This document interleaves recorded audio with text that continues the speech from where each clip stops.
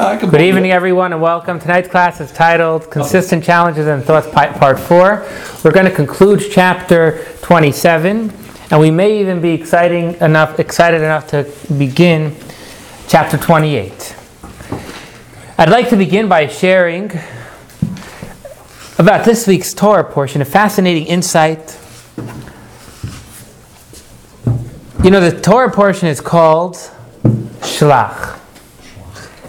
Send. Send what? Send spies. This week's Torah portions we learn about spies. About the Jewish, when Moshe went ahead and sent 12 spies into Israel to scout out the land. The spies were there for 40 days and nights, and they came back with their report that Israel we're not going to be able to conquer it. Jewish people cried, and God said, thus those that cried are going to die in the desert and remain in the desert for 40 years. An easy way to remember, a day for a year. Each one of the days that the spies were in Israel created 1 year in the desert. They were there for 40 days and nights, and thus Jewish people spent the next 40 years in the desert. So that's the story. It's an important story. There's many messages from the story. To always trust that God could take you through whatever it is, but it's a sad story. And yet, it's the name of the Torah portion. You know, the Torah portion is beautiful. It talks about the mitzvah of Challah. It talks about so many beautiful mitzvot. The story of the spies is at the beginning of it. So why are you entitling the whole Torah portion with such a sad and bad name as sending the spies and the terrible outcome where the spies themselves died a horrific death? Why are you calling everything inside of it by such a bad name? This morning, I was privileged to see a wonderful model lesson in our school from a teacher. And one of the things the teacher did is he sat students down, he gave them 4 passages and said, if you're writing a book on these 4 passages, what's your name of your book? Come up with a title. Why are we choosing such a sad title for this book? Question clear? Well, the simple answer is because it's from the beginning of the Torah portion. Whatever the first word is, that's the name of the Torah portion. That's a hoax. Although, generally, the name is from right away within the first 2 sentences, nonetheless, if it's a name, it must be an appropriate name. Everything is divine providence, and the fact that everything within is called sending messengers must be an overall message on everything within the Torah portion. And here we learn something outstanding. What was the sin of the spies? What did they do wrong? I tell Reb David, I say, David, go to Baruch's house and see how fortified it is and if we could conquer it. And you go to... I apologize, I need to requote that. I say, go to David's house and tell me how strong it is. So David goes to Baruch's house and he tells me, it is really strong. There's no way you're going to conquer it.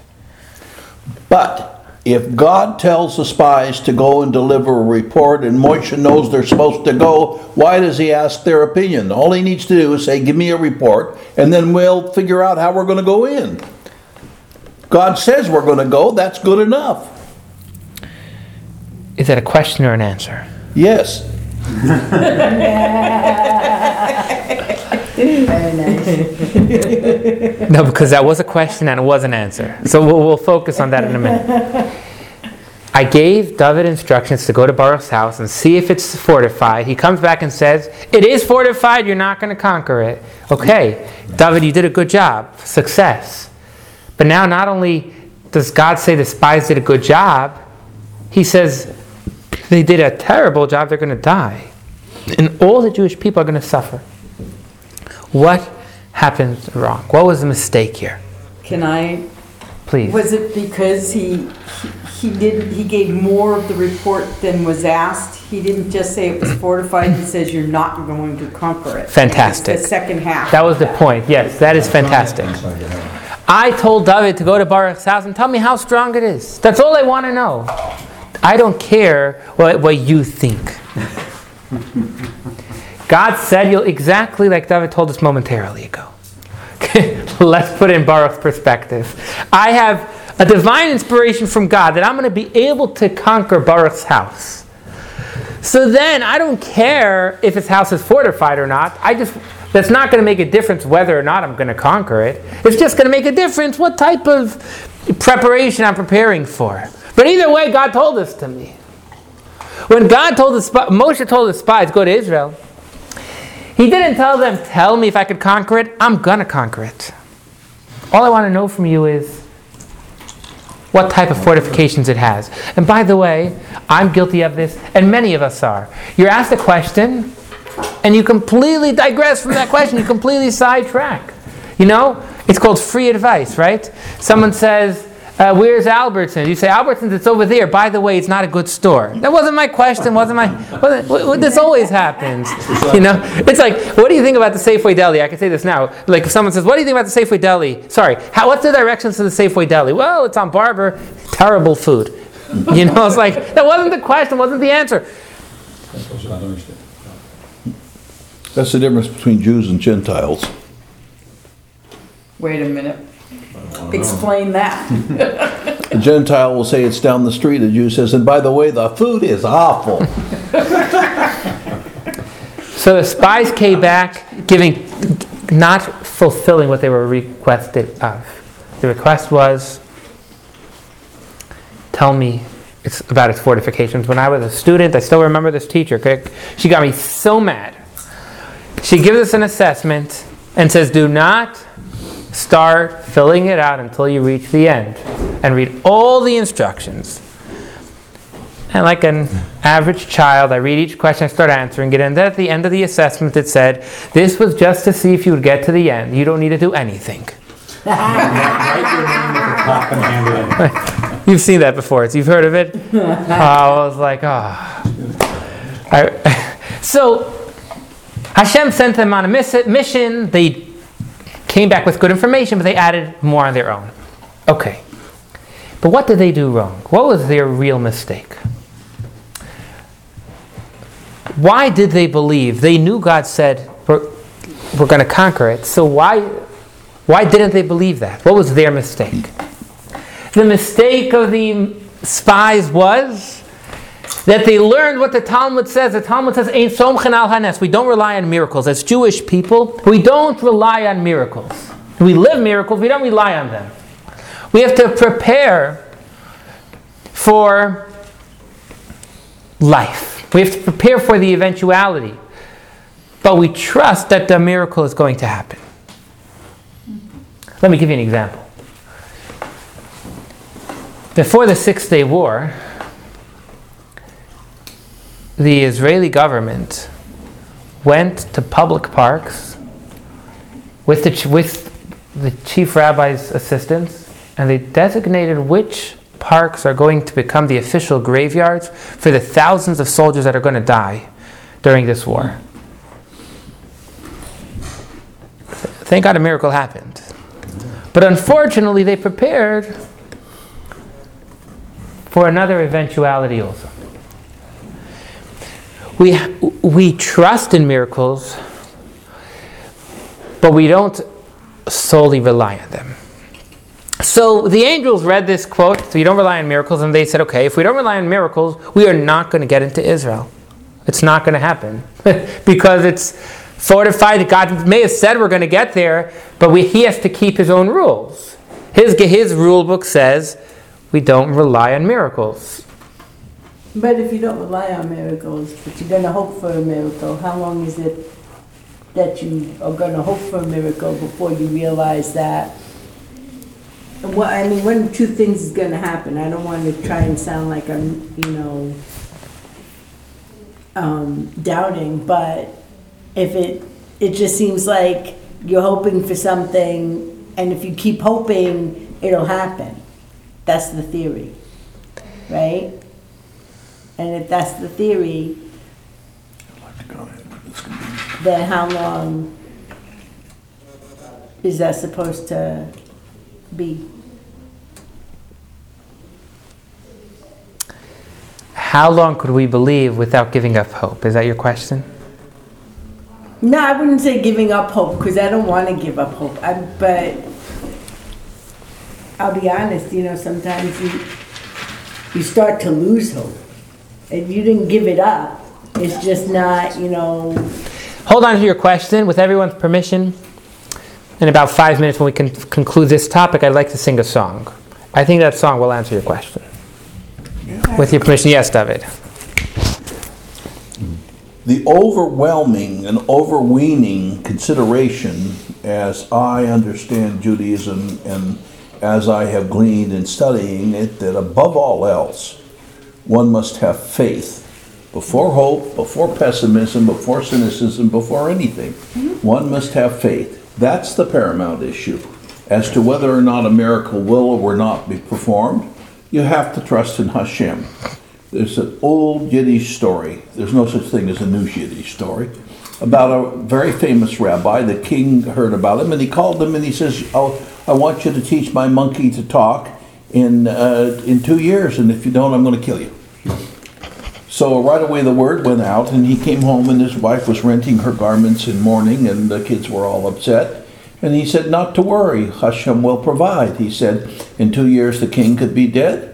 In 2 years I could be dead. In 2 years the monkey could be dead, or in 2 years the monkey could learn to talk." So you have to have faith and you proceed, because life is going to go on whether or not you believe in a miracle. But regardless of how life goes on, you must have faith, and that's in the very essence of Shema Yisrael. Thank you for that. Well, for next week, my exegesis will be on. Back to the spies. The spies are saying we don't rely on miracles. They were correct. That's what the Talmud says. What was their mistake? They were doubting.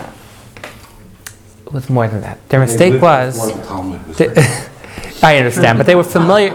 Their mistake was that when we learned you don't rely on miracles, the message is you have to do what you can do, but God will do the rest. We don't rely on miracles means don't sit back and wait. If God told you to conquer Israel, so relying on a miracle would be, I'm just going to walk inside and I'm going to... No. Don't relying on miracles means prepare for war. But Hashem will help you. You and I, we all need to do our part. And so when the spies came back saying you're not going to get in, no. That was completely going against the will of God. God says, you need to do your part and I will do my part. We're going to learn about this inside of Tanya momentarily. You do your part and I will do the rest, says God. I quoted last week. If God says, if you open up for me like the hole of a needle, I will open up an opening as big as 150 feet by 100 feet, the opening of the ulam, the opening of the holies within the temple. You give me the space of a needle, I'll give you, what do they say? You give me 5 minutes, I'll give you the world. What's the quote from? Something like that. You give me the space of a needle, God says, you do your part, and I will do my part. So now, why is this week's Torah portion called Shalach, spies, and it's inclusive of everything? Because the message is tremendous. The message is not a message of the story of the spies is a message and an influence on our day-to-day life. The message is we do our part, but God will do the rest. That's a beautiful message. I got a question though. In this particular story, you come back and you say it is really fortified. It's fortified so strong, I don't think we can get through. How are you supposed to prepare? And maybe it's all in the confusion of they don't know how to prepare to go forward because it seems impossible to them. And so just in the impossibility in their vision, they don't know how to prepare. I think actually the 6 Day War is maybe a good example. The 6 Day War was impossible. But Israel, it worked. Eretz Yisrael, the land which God is watching every moment, it was impossible. But they made an impossible plan. Hashem is telling you in this story, do your part, make a plan, and I'll make it succeed. But make a plan. With all due respect, it's not just the 6 Day War. And it's not just this story. Go back. It's no small reason that the name of the anthem is Hatikva.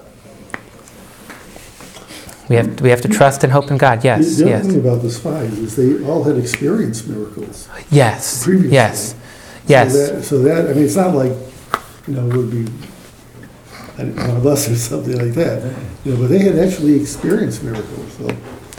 It's a very, I appreciate that. They had seen miracles. It's a very tough topic. Let me summarize this point together. I'd like to sing a song, and then we're going to put it back into Tanya. You're going to see it's going to flow right in. We asked, why is a Torah portion, which talks about beautiful ideas, called spies, sending the spies, which is something so negative and tragic, and we shared that the story of the spies tells us that we need to do our part, but God will do the rest. It may seem impossible to conquer Israel, but God is not telling you that you need to do this on your own. God will do the rest. You need to do your part. We do our part, and God will do the rest.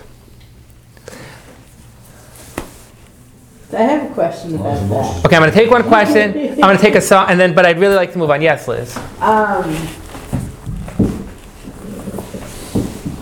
don't even know how to say it, but like what I was talking about earlier, it actually did occur to me, when this was going on, that if something's wrong, if something's not going right, if something is a problem, whatever it is, that's you, that's me, that's a human, that's whoever. But when something goes right out of that wrong, that's God taking over. And I appreciate that point. that came to me the other day, and it kind of fits in, I think, a little bit with what you're saying now. Thank you. So Thank you for sharing that. The song goes like this. A child alone on the shore, waving a light up so high, to signal a ship that no one can see in a rough, empty ocean and thick, darkened sky, as every sailor passes by. They signal the boy with the light. Why, little one, do you stand at your post when there's nothing and no one in sight? The young boy looked up, his face all aglow, waving his small lantern above and below. Please wait here with me, the ship you will see. Dear child, explain to me, how do you know?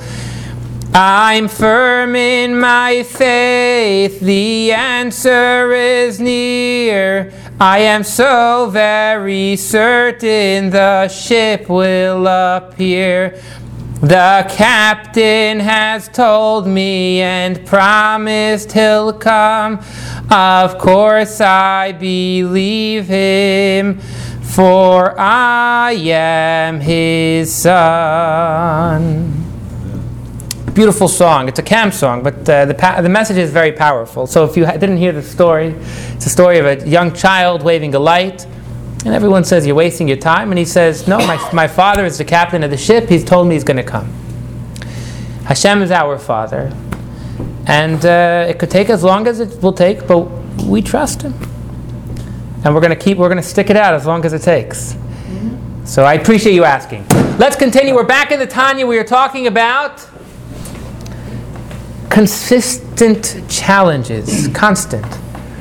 And we've explained that when you have a challenge and you overpower it, you're bringing the glory of God and His holiness down into this world.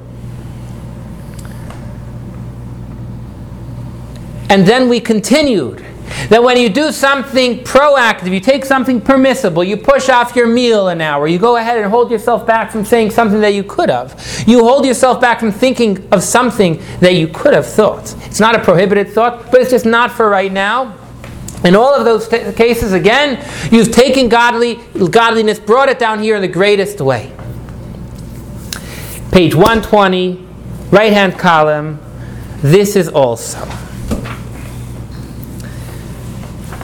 We've just concluded that if you do your little part down here, you invest $1, God gives you back $4 billion.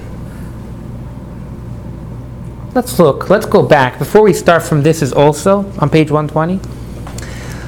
Let's go back to 4 lines from the bottom of the previous paragraph.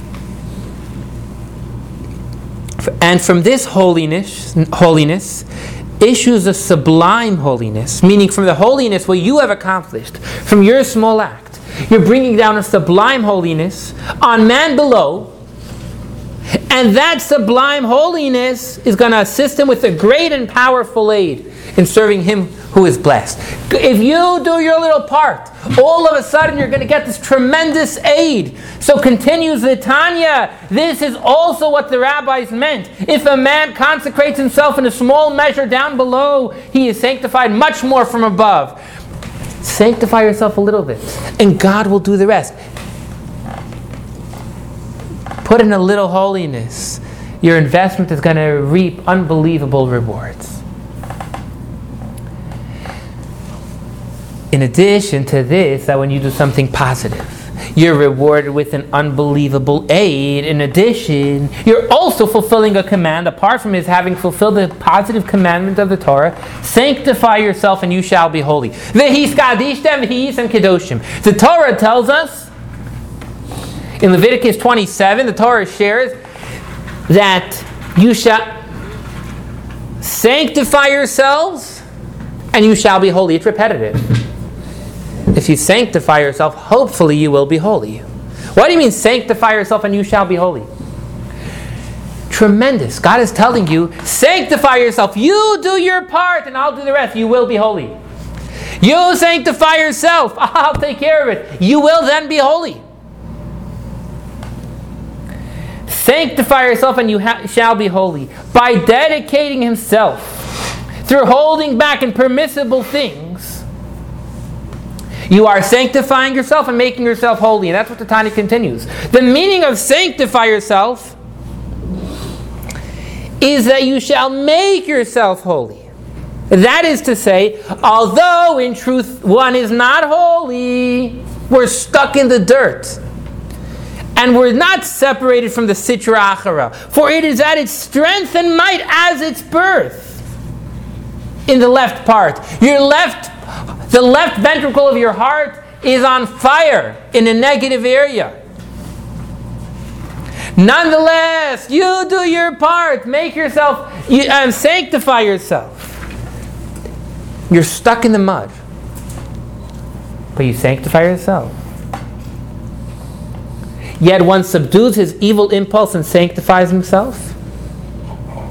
Then you shall be holy. That is to say, in the end one will be truly holy and separated from the Sitra Achara. You will get there.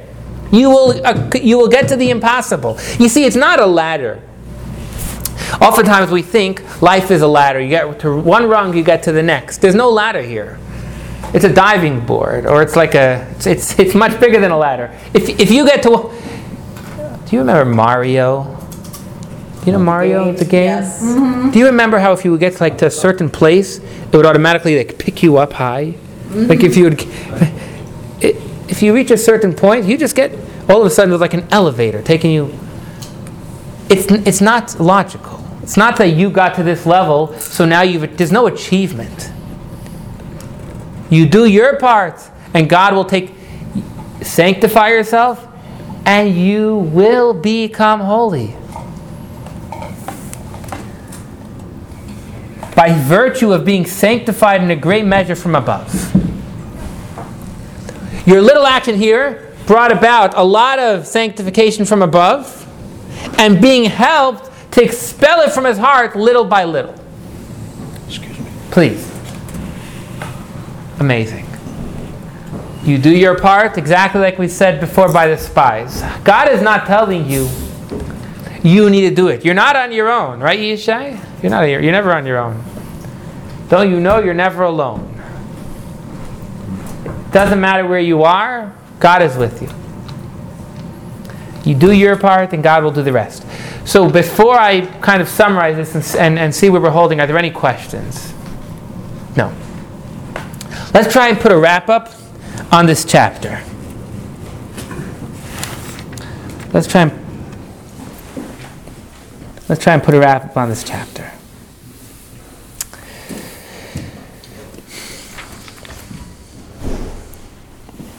We began sharing that if you have these negative challenges and thoughts in prohibited things, so we shared every time you overcome a negative, prohibited challenge, meaning every time you overcome a challenge in a prohibited area, you are fulfilling the commandment not to follow your eyes and your heart, and on top of that you're drawing down the glory of God down here. That's if you overcome a prohibited thought. But even greater is to overcome a permissible thought. If you overcome a permissible thought, something that is not prohibited, but still you shouldn't be thinking, talking, or doing that. So then you're fulfilling an additional mitzvah. Another mitzvah, the mitzvah is to sanctify yourself. Sanctify yourself in things that are...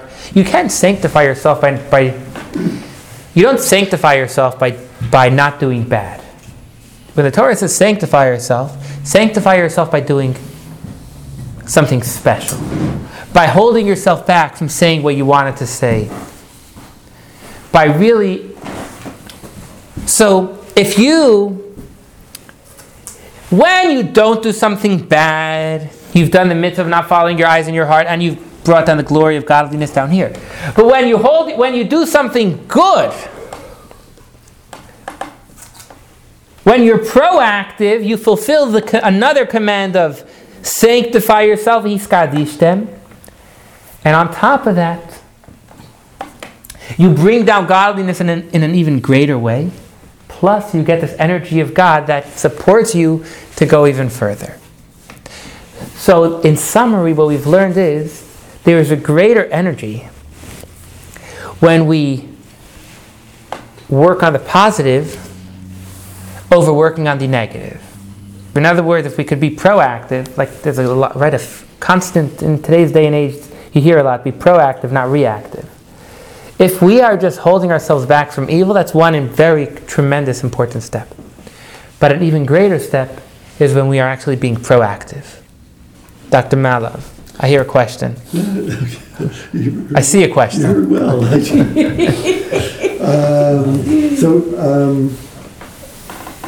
Could you give an example of, you said, well, there was something would be permissive, something would be permitted, but nevertheless you really shouldn't do it. Yeah. So could you give an example of that? Or you should do something else instead, maybe. Yes. Is it?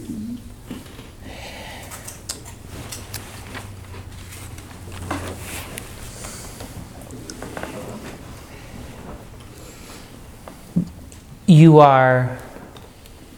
Well, I'll first tell you the example Tanya gives, and then we'll try maybe to apply it to ourselves. The example Tanya gives is that you wake up in the morning and you want to eat something. So you say, you know what? For God, I'm going to hold back on this eating. I'm going to eat after I daven. You know, because there's a law. You shouldn't eat a real meal before you daven, a full meal. But you're allowed to have a snack you're allowed to have a snack. Let me remove that example. Because I'm getting caught up in a few technical laws. So let's move that example. You just finished praying. No question, according to all authorities, you could eat. But you say, you know what? before I eat, I'm going to sit now and learn for an hour. Dr. Madlov, your enemy is going to eat the same meal. It's just if I'm going to eat it now or an hour later. It's completely permissible. But if you say, for the sake of God, I'm now going to stay here and eat and learn for 1 more hour and then eat, that is something proactive. That is something positive. That would be an example. Another example would be where you're thinking about nature and you're taking a walk and you're enjoying the nature, which is a very beautiful thing. But instead of that, you say, I'm going to be proactive, and on my walk, I'm going to think thoughts of Torah. It's a whole other step now. So taking that additional step brings you a tremendous aid from God. Was that a fair example? No, I just want to go back to that example so you know. If someone needs, sometimes you need a break. Your mind needs a mental break in order to be able to continue. If that's where you are, so then the break is appropriate. But if you're just taking a Shabbos walk, so take a Shabbos walk. And you could think about the world around you, or you could focus on something godly, so that at that point you've just taken an additional step. Clear? Can I throw in a different example of the same? Going for a walk, because I'm just curious, is it all about the thinking of God, or you go for a walk, and as you go for a walk, you see garbage on the side, and you decide, okay, this is God's world, I'm going to pick up the garbage and leave it in a more beautiful state. Is that the same? So, if you go ahead and you're cleaning up the dirt on the floor, which is a special thing, it's an appropriate thing. I'm just trying to quantify it in our scenario. As opposed to just thinking about Torah and thinking about God. You're actually cleaning up God's world.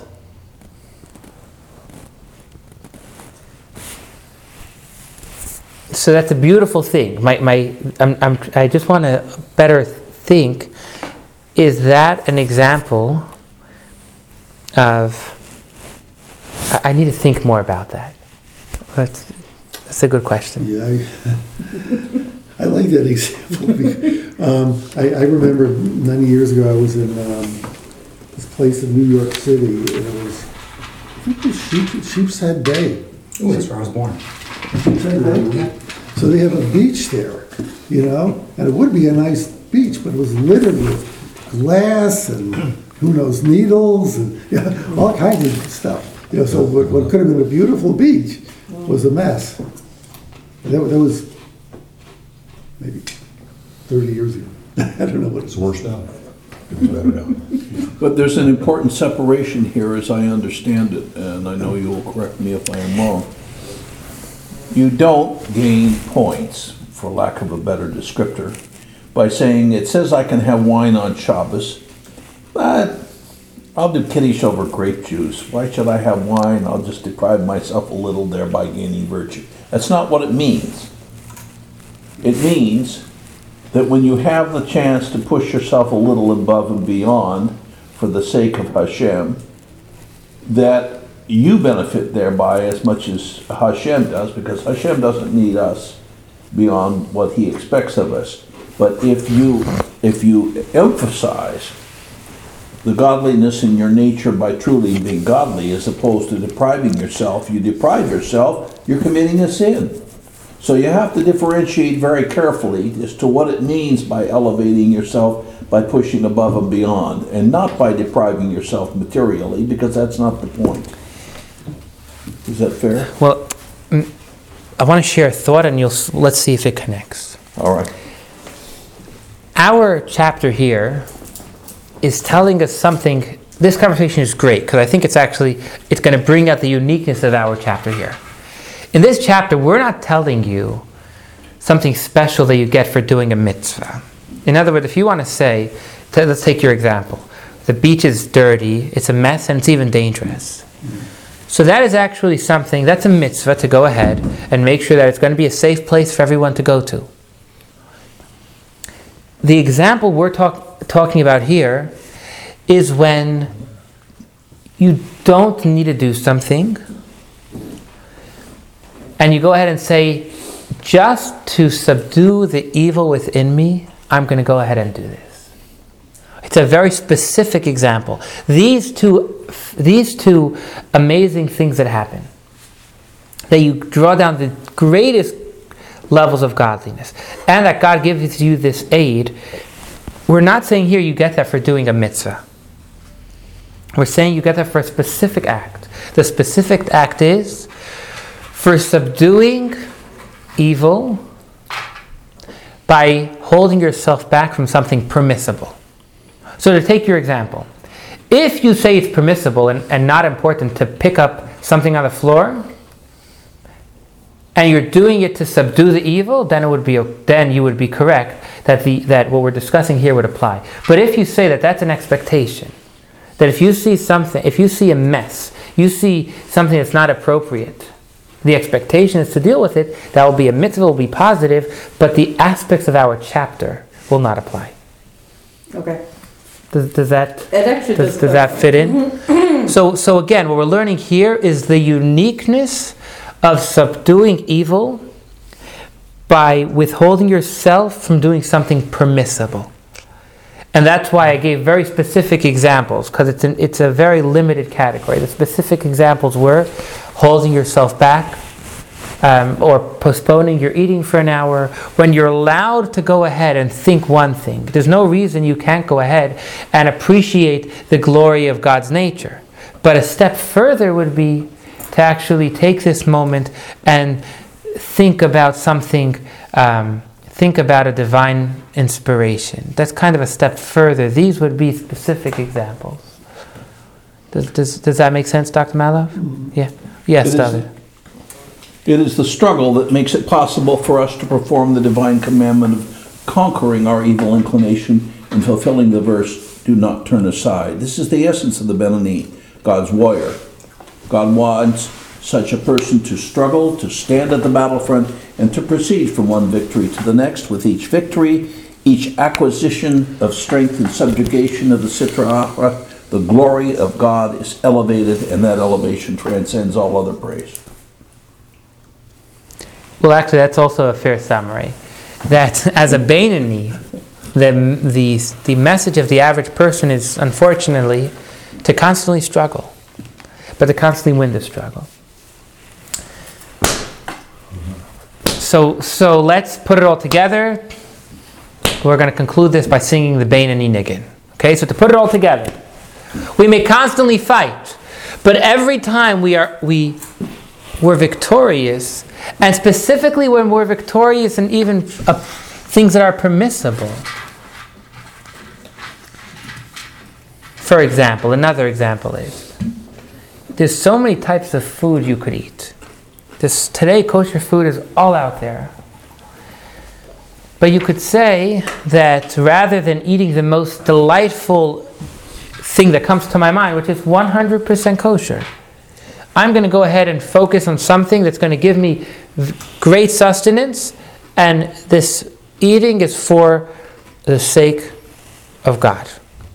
Okay, so this would be another example. Again, there's a lot of kosher food out there, but you could really dig into it. So you take a step back and you say, right now, this particular dinner, I'm going to focus on eating a really healthy dinner that's going to give me the sustenance I need, and it's focused for God. So all of a sudden, you've taken your dinner to a whole new level. When we do that, we're also accomplishing much greater things in heaven. I'd like to sing the Beinoni Niggin together, and with this, we're going to conclude chapter 27. Any questions? Okay, let's sing the Beinoni Niggin. We've sung it a few times. Hopefully by now you know it. Tai la ra na nam tarai ra na nam tai la ra ma na nam tai na nam tai la ra nam tarai na nam